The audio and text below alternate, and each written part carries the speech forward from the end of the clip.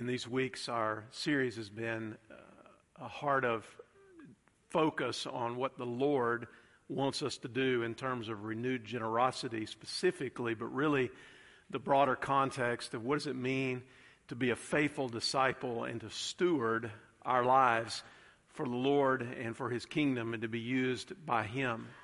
And along those lines today, we're thinking about a heart of consistency, and I want to invite you to take your Bibles and turn to Daniel chapter 1 in the Old Testament. And we're going to look at the entirety of this chapter as we read through it together in just a moment. We all know, by virtue of the world that we live in, that we are in some difficult times. Spiritually, in terms of religion, morality, ethics, socially, in terms of the economics that are up and down, and the culture that seems to just be all over the place in so many different areas. Politically, there are ideologies and division seems to be everywhere that we look. But the reality is we are facing nothing new. In fact, since the fall of man, this has been the situation, and this will remain the situation until Jesus returns and makes all things new. So one of the reasons that we long for and we anticipate the return of Jesus is because we know that He's going to set things right and that we have the privilege of being a part of that when our faith is in Him. Our focus today is on a man named Daniel who lived some 2,500 years ago, but I think even though he lived so long ago, there's a lot that we can learn in this age from his life. From what we know about Daniel, he was born in Judah, most likely in Jerusalem, and he was brought up around the people of God in a time when things were beginning to change. You remember the United Kingdom had been organized under the kings of Saul and then David and then Solomon, and for the most part, they stayed on track in the midst of rebellion and challenges that came from the people. But even so, they ultimately found their demise, as we'll find out here in just a moment. And then as they divided into the northern kingdom was saturated with idolatry and wickedness. And for the most part, their hearts and minds were far away from the Lord. And while there were times of renewal and even revival, what we would call revival from a biblical perspective in the southern kingdom of Judah, it still wasn't lasting because the people's hearts weren't where they needed to be with the Lord. God's judgment first came to the northern kingdom in the form of defeat at the hands of the Assyrians in 722 BC when they were overrun. And then defeat would come because of God's judgment to the southern kingdom at the hands of the Babylonians in 586 BC, which is the context of what we're considering today. Now, a lot of times, even as Bible students, when we hear that God's people were taken into exile into Babylon, we envision in our mind's eye that there was this large exodus of the people, that they just came and got them all at once and they deported them to Babylon. But the reality is that's not exactly what took place. There were three primary deportations to Babylon, one in 605 BC, another in 597 BC, and then finally when Jerusalem fell in 586 BC to make up the collective deportation of the people who were taken to a foreign land. The book of Daniel occurs right in the midst of all of that, and it provides what amounts to a 70-year window into the life of Daniel. It spans probably from Daniel's teenage years along about the age of 16 all the way up until he would have been in his 9th decade of life. Daniel's work was really three-part. The first part was that he would bring hope to God's people, that they could stand firm, that they could trust in the Lord, that He still had a plan for them. They could look to Him for their strength. It was also a word of judgment upon the people who were their captives, in the sense that just His being there and their being there in the presence of these people, they were representing the God of Abraham and Isaac and Jacob, and He has a plan for the ages. But then Daniel tells us about what's to come even in the future. There's so many things that Daniel gives us insight into that are woven into the book of Revelation as we anticipate the things that are to come in Jesus. And God gave him that type of insight into what's coming in the future. And here was this man named Daniel who was nothing more than an older boy at this point, a teenager who was growing in stature, and he finds himself all of a sudden taken into exile. Now, this is important because Daniel and his colleagues represent the very best of the best. They were people who were without physical defect. They were good looking in the way that they were constructed. They were suitable to be taught. The Bible's going to tell us that they were knowledgeable and perceptive. They were capable of serving in the king's palace. And I want you just for a moment to put yourself in their shoes. Imagine that you're living in relative peace. Yeah, there's been troubles. There have been some opposition factors that have come against you, but you're living in your homeland. You're with your friends. You're with your family. And then all of a sudden, an army overruns the whole thing and puts you in total subjection to the point that you're taken to a foreign country, separated from your family, from your friends, and everything that you've known. I believe Daniel could have responded with anger or bitterness about his situation. He could have looked backwards rather than looking forward. He could have bemoaned the moment and the circumstance that he found himself in, but instead his life provides for us a model of a life of consistency. And what I want you to see as we read through this passage together is not so much dare to be a Daniel, which is often the title of a sermon like this, but more importantly, be sure that your faith is in God and that your obedience and your commitment is to Him so that you can be used in the way that He sees fit and so that your life has a purpose. So what I want you to see here is that the hero in the story is ultimately God.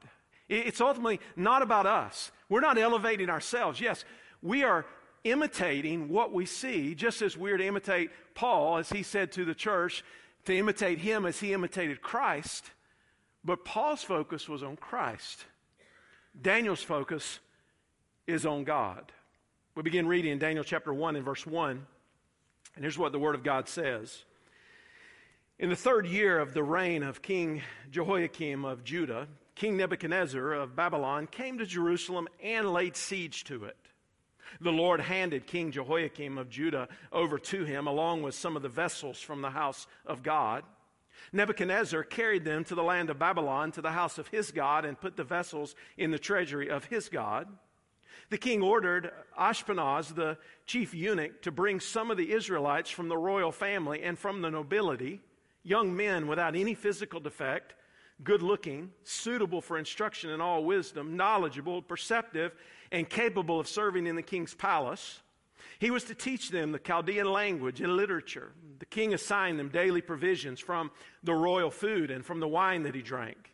They were to be trained for 3 years, and at the end of that time, they were to attend the king. Among them, from the Judahites, were Daniel, Hananiah, Mishael, and Azariah. The chief eunuch gave them names. He gave the name Belteshazzar to Daniel, Shadrach to Hananiah, Meshach to Mishael, and Abednego to Azariah. Verse 8, Daniel determined that he would not defile himself with the king's food or with the wine he drank. So he asked permission from the chief eunuch not to defile himself. God had granted Daniel kindness and compassion from the chief eunuch, yet he said to Daniel, I fear my lord the king, who assigned your food and drink. What if he sees your faces looking thinner than the other young men your age? You would endanger my life with the king. So Daniel said to the guard whom the chief eunuch had assigned to Daniel, Hananiah, Mishael, and Azariah, please test your servants for 10 days. Let us be given vegetables to eat and water to drink.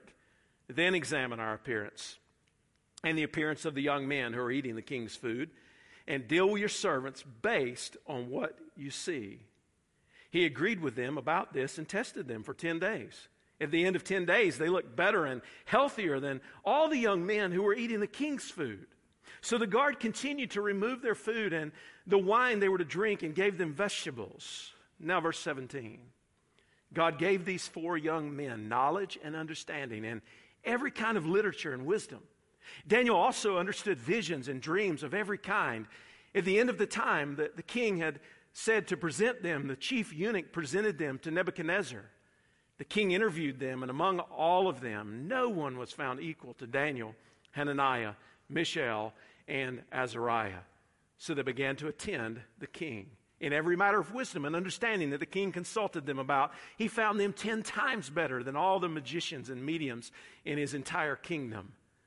Daniel remained there until the first year of King Cyrus.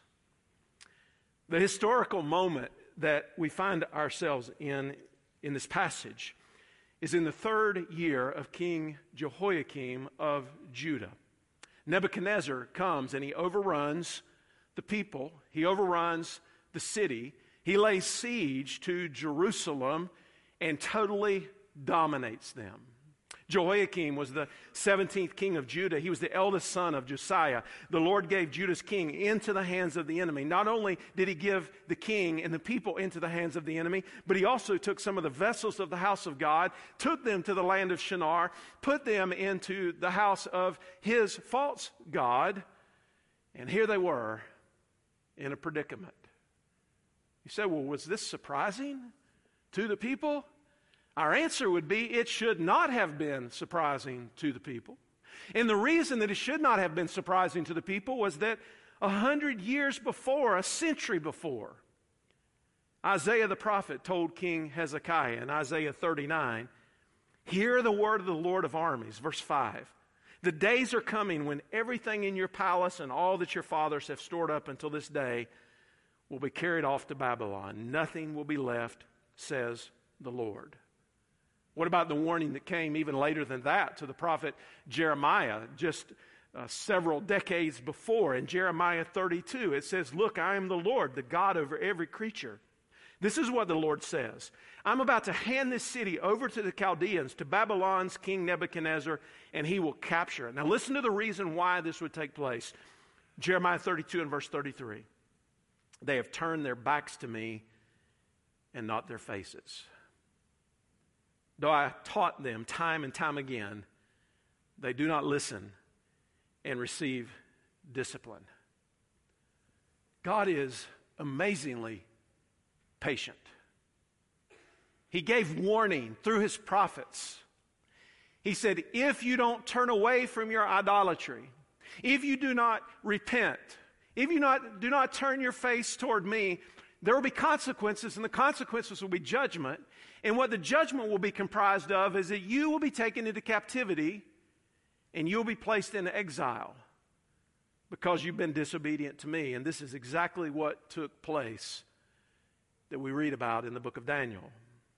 King Nebuchadnezzar was expanding his rule and his reign as an earthly king will often do. He needed people in positions of power who were skilled, who were capable. So where does he go? He goes to the best of the best. He goes to what amounts to the royal family and to the people who are the cream of the crop. He identifies the most skillful of the Hebrew captives, and he prepares them for positions of responsibility. Now he uses specifically this man named Ashpenaz, who was placed in charge of this training in order to bring into the king's service these capable people.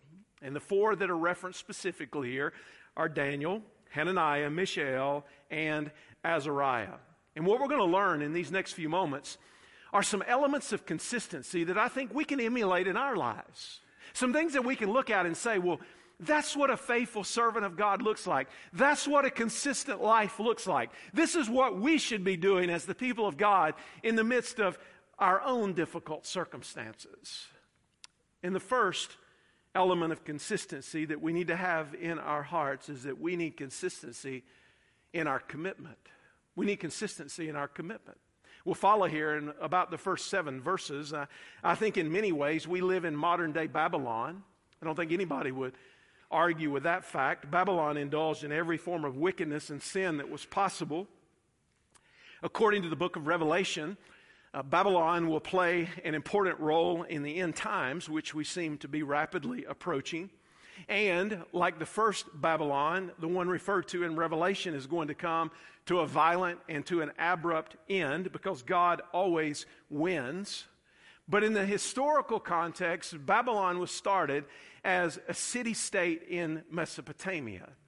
It was founded on the river Euphrates, about 50 miles from the modern city of Baghdad, of which some of you have visited at the courtesy of Uncle Sam.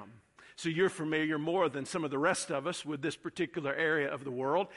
And it was a place that started as a city-state, but it expanded under the rule of King Nebuchadnezzar until it was a dominant empire. Nebuchadnezzar was noteworthy for a massive building program in Babylon. It's said that the city was surrounded by an 11-mile-long wall, and the inner wall had space for 2 chariots to be abreast and to be able to travel all the way around that wall. This was a massive city. The city had 8 gates. It also included Nebuchadnezzar's summer palace. And it was a place where they would come for false worship. It was a place where they would honor their ruler. And it was also a place where the ornateness and the opulence of the day reigned supreme under this ruler that was over them. It's also the location of the Hanging Gardens of Babylon, which are described by classical authors as one of the ancient wonders of the world. Babylon contained many temples to false gods. It's said that there were some 100 deities that were recognized in the worship of Babylon, even though only about 20 of them were actually highlighted and brought to the forefront. So in Judeo-Christian thought, Babylon, the metropolis, like the Tower of Babylon, became symbolic of decadence and of God's judgment.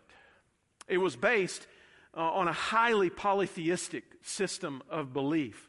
And I think the people of God, when they ended up in exile there, should have kind of intuitively understood that they were indeed pilgrims. Think about their history, after all. From the time that they had gone from Canaan down to Egypt because of the famine, and then when God delivered them from slavery, when He brought the plagues and they crossed the Red Sea and they were brought into the wilderness, they wandered because of their disobedience. Then the generation that was under the age of 20 finally entered into the promised land. But even so, they were not settled because of the way that they lived their lives and the way their focus was. They had been a wandering people in temporary places. And you know from the New Testament that ultimately we are wandering people in temporary places. And here's where I think our thinking sometimes goes wrong as it relates to our earthly surroundings. We sometimes fall into the trap of acting as though we are seeking the promised land on earth in the form of an earthly country, and we become incredibly short-sighted, not recognizing that even the best of an earthly situation is deeply impacted by the philosophy of Babylon. And we would do well to recognize that we are now in a temporary state, but we are longing for eternity in the presence of God. I think about the great Hall of Fame of faith as it's referred to in Hebrews chapter 11. Example after example is given to us of people who, under great duress and hardship, and even at the cost of their lives, were faithful to God. And the scripture says in Hebrews chapter 11 and verse 12, these all died in faith, although they had not received the things that were promised. But they saw them from a distance, greeted them, and confessed that they were foreigners and temporary residents on the earth. Now those who say such things make it clear that they are seeking a homeland. If they were thinking about where they came from, they would have had an opportunity to return. But now listen to this. This is good. But they now desire a better place, a heavenly one. Therefore, God is not ashamed to be called their God, for He has prepared a city for them. As believers, we are seeking a heavenly city, not an earthly utopia in this age. An earthly utopia in this age is a pipe dream. A heavenly city in the age to come is a promise. And we should anchor our lives down not in a pipe dream. We should anchor our lives down in a promise. And that promise gives us something that we long for because Jesus has promised it to us. And we know that we're temporary in this world, but we long for a heavenly city so that God would not be ashamed to be called our God. Now, I believe in democracy and freedom by principle. I'm about as American and pro-democracy and pro-capitalist as they come. But I also realize God's kingdom is neither limited nor advanced on the basis of a human government. Government is ordained by God to keep order, and certain forms of government can certainly help or hurt Christians and the church. But God's plan for the ages, that is according to His sovereignty and carried out by His providence, is not thwarted by or dependent on any human form of government. And we see this illustrated right here in Daniel. Now, what this says to us is that when we are afforded the resources that we are in a society like ours, and we're given the freedoms that we have in a society like ours, that we must make the most of those, because to whom much is given, much is required. We have a sacred responsibility. We should be using and leveraging all that we have in this nation so that the gospel of Jesus Christ would go all the way to the ends of the earth. We cannot sit back and be comfortable in and of what we have and not realize that the reason God has given us these things is so that we can make His glory known all the way to the ends of the earth. But we realize even so, God can work in the midst of difficulty. It's said that there are somewhere around 7.6 billion people now inhabiting the planet. And well over half of that population lives in a country that is either under communism, some form of socialism, or Islamic law. And yet, in some of the darkest and most difficult places, it's where the Church of the Living Christ is flourishing the most.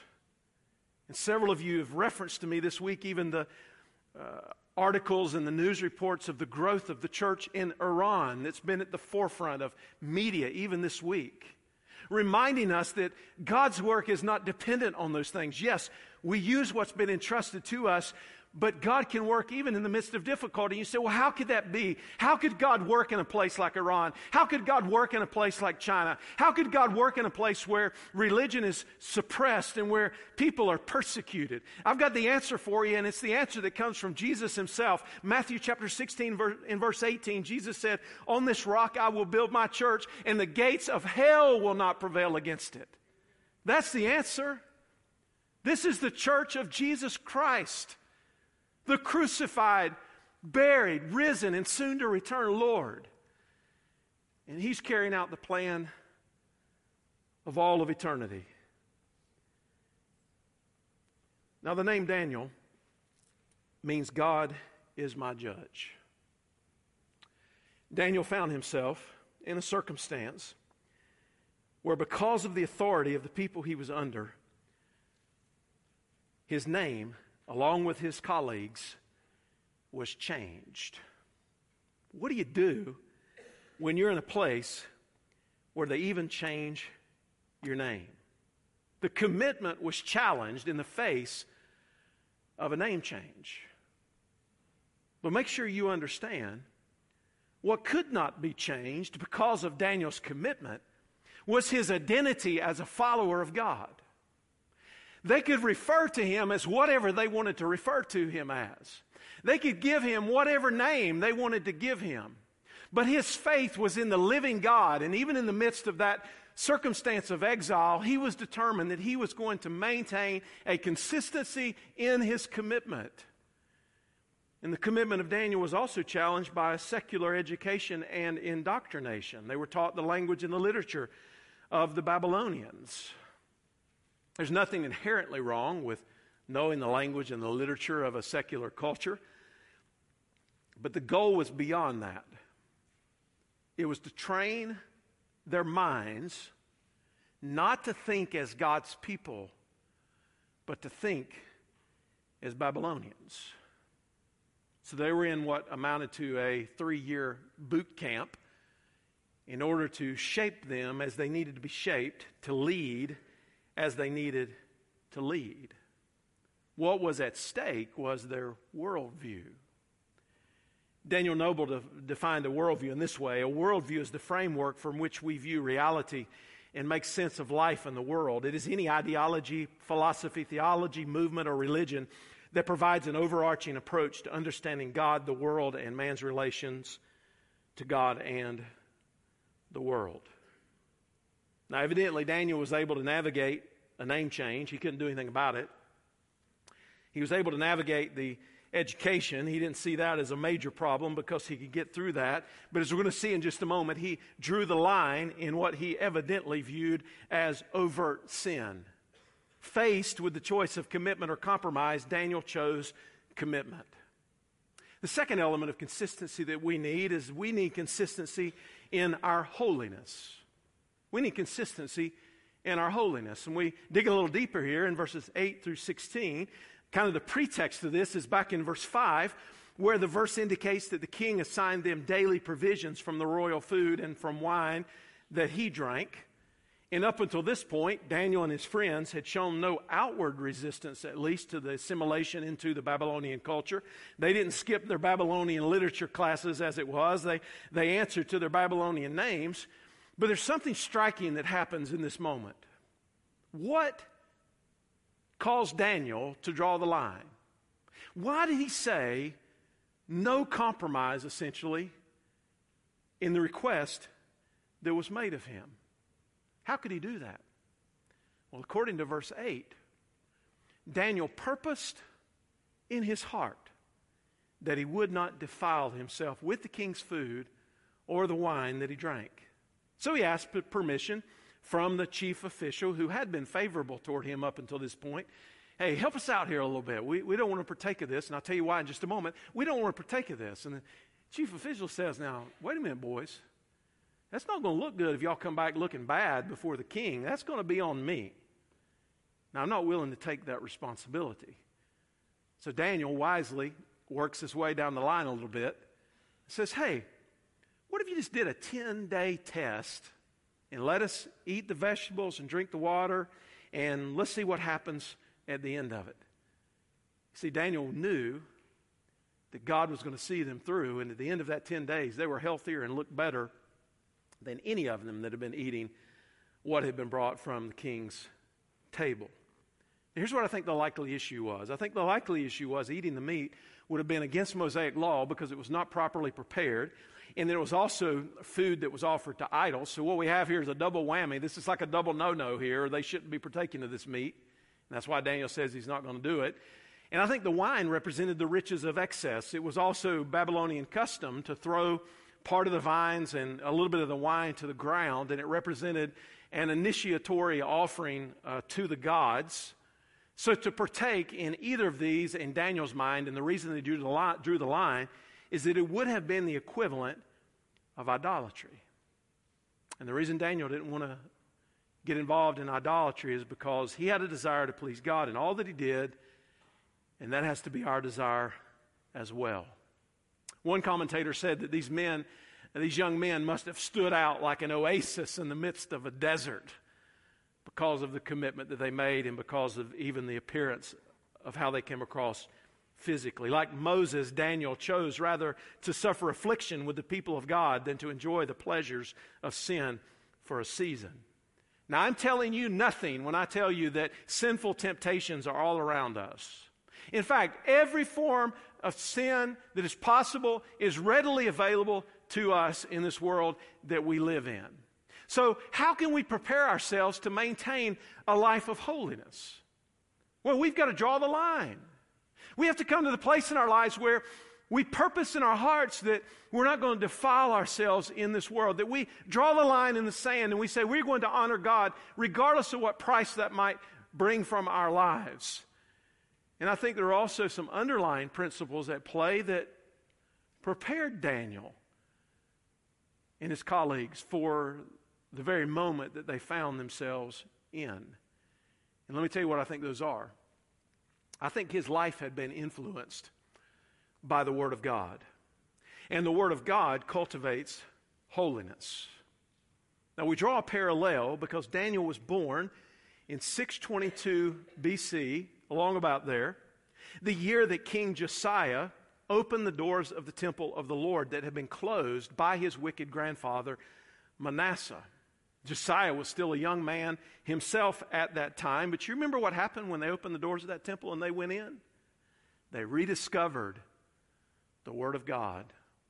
And they didn't just rediscover the Word of God as a relic. The priests began to teach the people the Word of God. And because the people began to be taught the Word of God, there was a revival that began among them. And undoubtedly, Daniel was influenced by the context that he found himself in growing up. And the Word of God had laid a foundation in his life so that he knew when the meat that had been brought before idols was brought before him, he could not partake of it. He knew that when he was tempted and drawn away toward idolatry, that there was nothing he wanted to do to dishonor God, so he said no. And I think the influence of godly parents had an effect on his life as well. Now, we don't know much about his parents, but what we do know is that they named him Daniel, which means God is my judge. Apparently that was significant. R. Kent Hughes wrote this. He said, this gives us a small glimpse as to the high view of God that they had, which they passed on to their son Daniel. It was as if his parents said, you will not always have to give an account to us, but one day you will give an account to our great God who made the heavens and the earth and the sea and all that is in them. He's watching over you always. He knows what you think. He sees all you do. He alone is your judge. So watch your life closely. Holiness in the midst of Babylon requires purpose in your heart, inner resolve, and determination to do what is right. Babylon today is represented by the world system of ungodliness and idolatry, rebellion and sinfulness. And listen, I know there is tremendous pressure on all of us to succumb to the thinking of Babylon. When you go into the workplace and you go into your neighborhood and we drive through our communities, we are tempted to adopt the thinking of a world that is temporary. And the great temptation is that Babylon promises pleasure, which is the reason why it's so appealing to begin with. It promises the very best feelings in life, but it ends up leaving us in a place of despair. And it ends up leaving us in a place of judgment rather than being in the place of blessing, in the place of happiness. And we want to be where God wants us to be. We have to push back against that and present our bodies as a living sacrifice, holy and pleasing to God, because that's our true worship. And you understand, people don't drift toward godliness. Apart from a grace-driven effort, people don't drift toward prayer and obedience to the Scripture and delight in the Lord. We instead drift toward the things that draw us away from God. D.A. Carson wrote in a piece called Reflections, we drift toward compromise and we call it tolerance. We drift toward disobedience and call it freedom. We drift toward superstition and call it faith. We cherish the indiscipline of lost self-control and call it relaxation. We slouch toward prayerlessness and delude ourselves into thinking we have escaped legalism. We slide toward godlessness and convince ourselves that we have been liberated. You have to purpose in your heart, like Daniel, to live in the midst of a crooked and perverse generation without defiling yourself. That purpose in heart will result in a plan to do so, and it will require persistence in carrying it out. When faced with the choice of holiness or compromise, Daniel chose holiness. And there's a third element of consistency that we need. We need consistency in our faith. We find this in these last verses, verse 17 through verse 21. I think what we find here is that God rewarded the faith of Daniel and these other young men. You understand the Bible says that in Hebrews chapter 11, that without faith it is impossible to please God, but God rewards those who draw near to Him and believe that He is. When we seek Him, He will reward us, and I think that's what's happening here. He gave them knowledge. Knowledge is mental agility, the ability to apply logic. God gave them skill in literature and in wisdom. They were well-read, and not just well-read, they could understand what they read. Daniel was also given the ability of understanding supernaturally visions and dreams. This was a significant ability that God gave them as He intervened so that they might have influence in the situation they found themselves in. And it goes beyond just Daniel.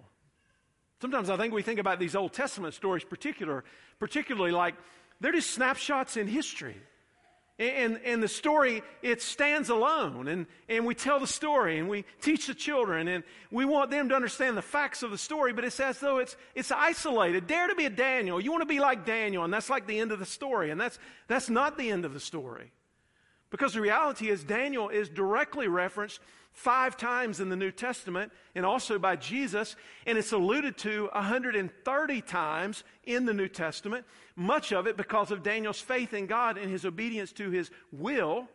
And furthermore, Daniel's obedience and his faithfulness to God in the midst of Babylon is in a sense a type of Christ, because it points us to what Jesus has done. What Jesus was willing to do in leaving the glory of heaven and entering into this messed up world that is broken, that is lost, that is separated, that is dead in their trespasses and their sin. And Jesus was willing to leave the glory of heaven and enter into this Babylon of the earth and yet remain faithful. Even to the point of giving His own life so that we could be reconciled to God and being raised from the dead, and even now being seated at the right hand of the throne of God. And we find Daniel at the end of his 3 years, which, by the way, is also the approximate time of Jesus' public ministry on the earth, without driving the analogy too far. The king examined Daniel and his 3 companions and found that nobody equaled them. They underwent some sort of examination. They were 10 times better than the rest of the crowd that was trying to practice divination and tell the king what he needed to do.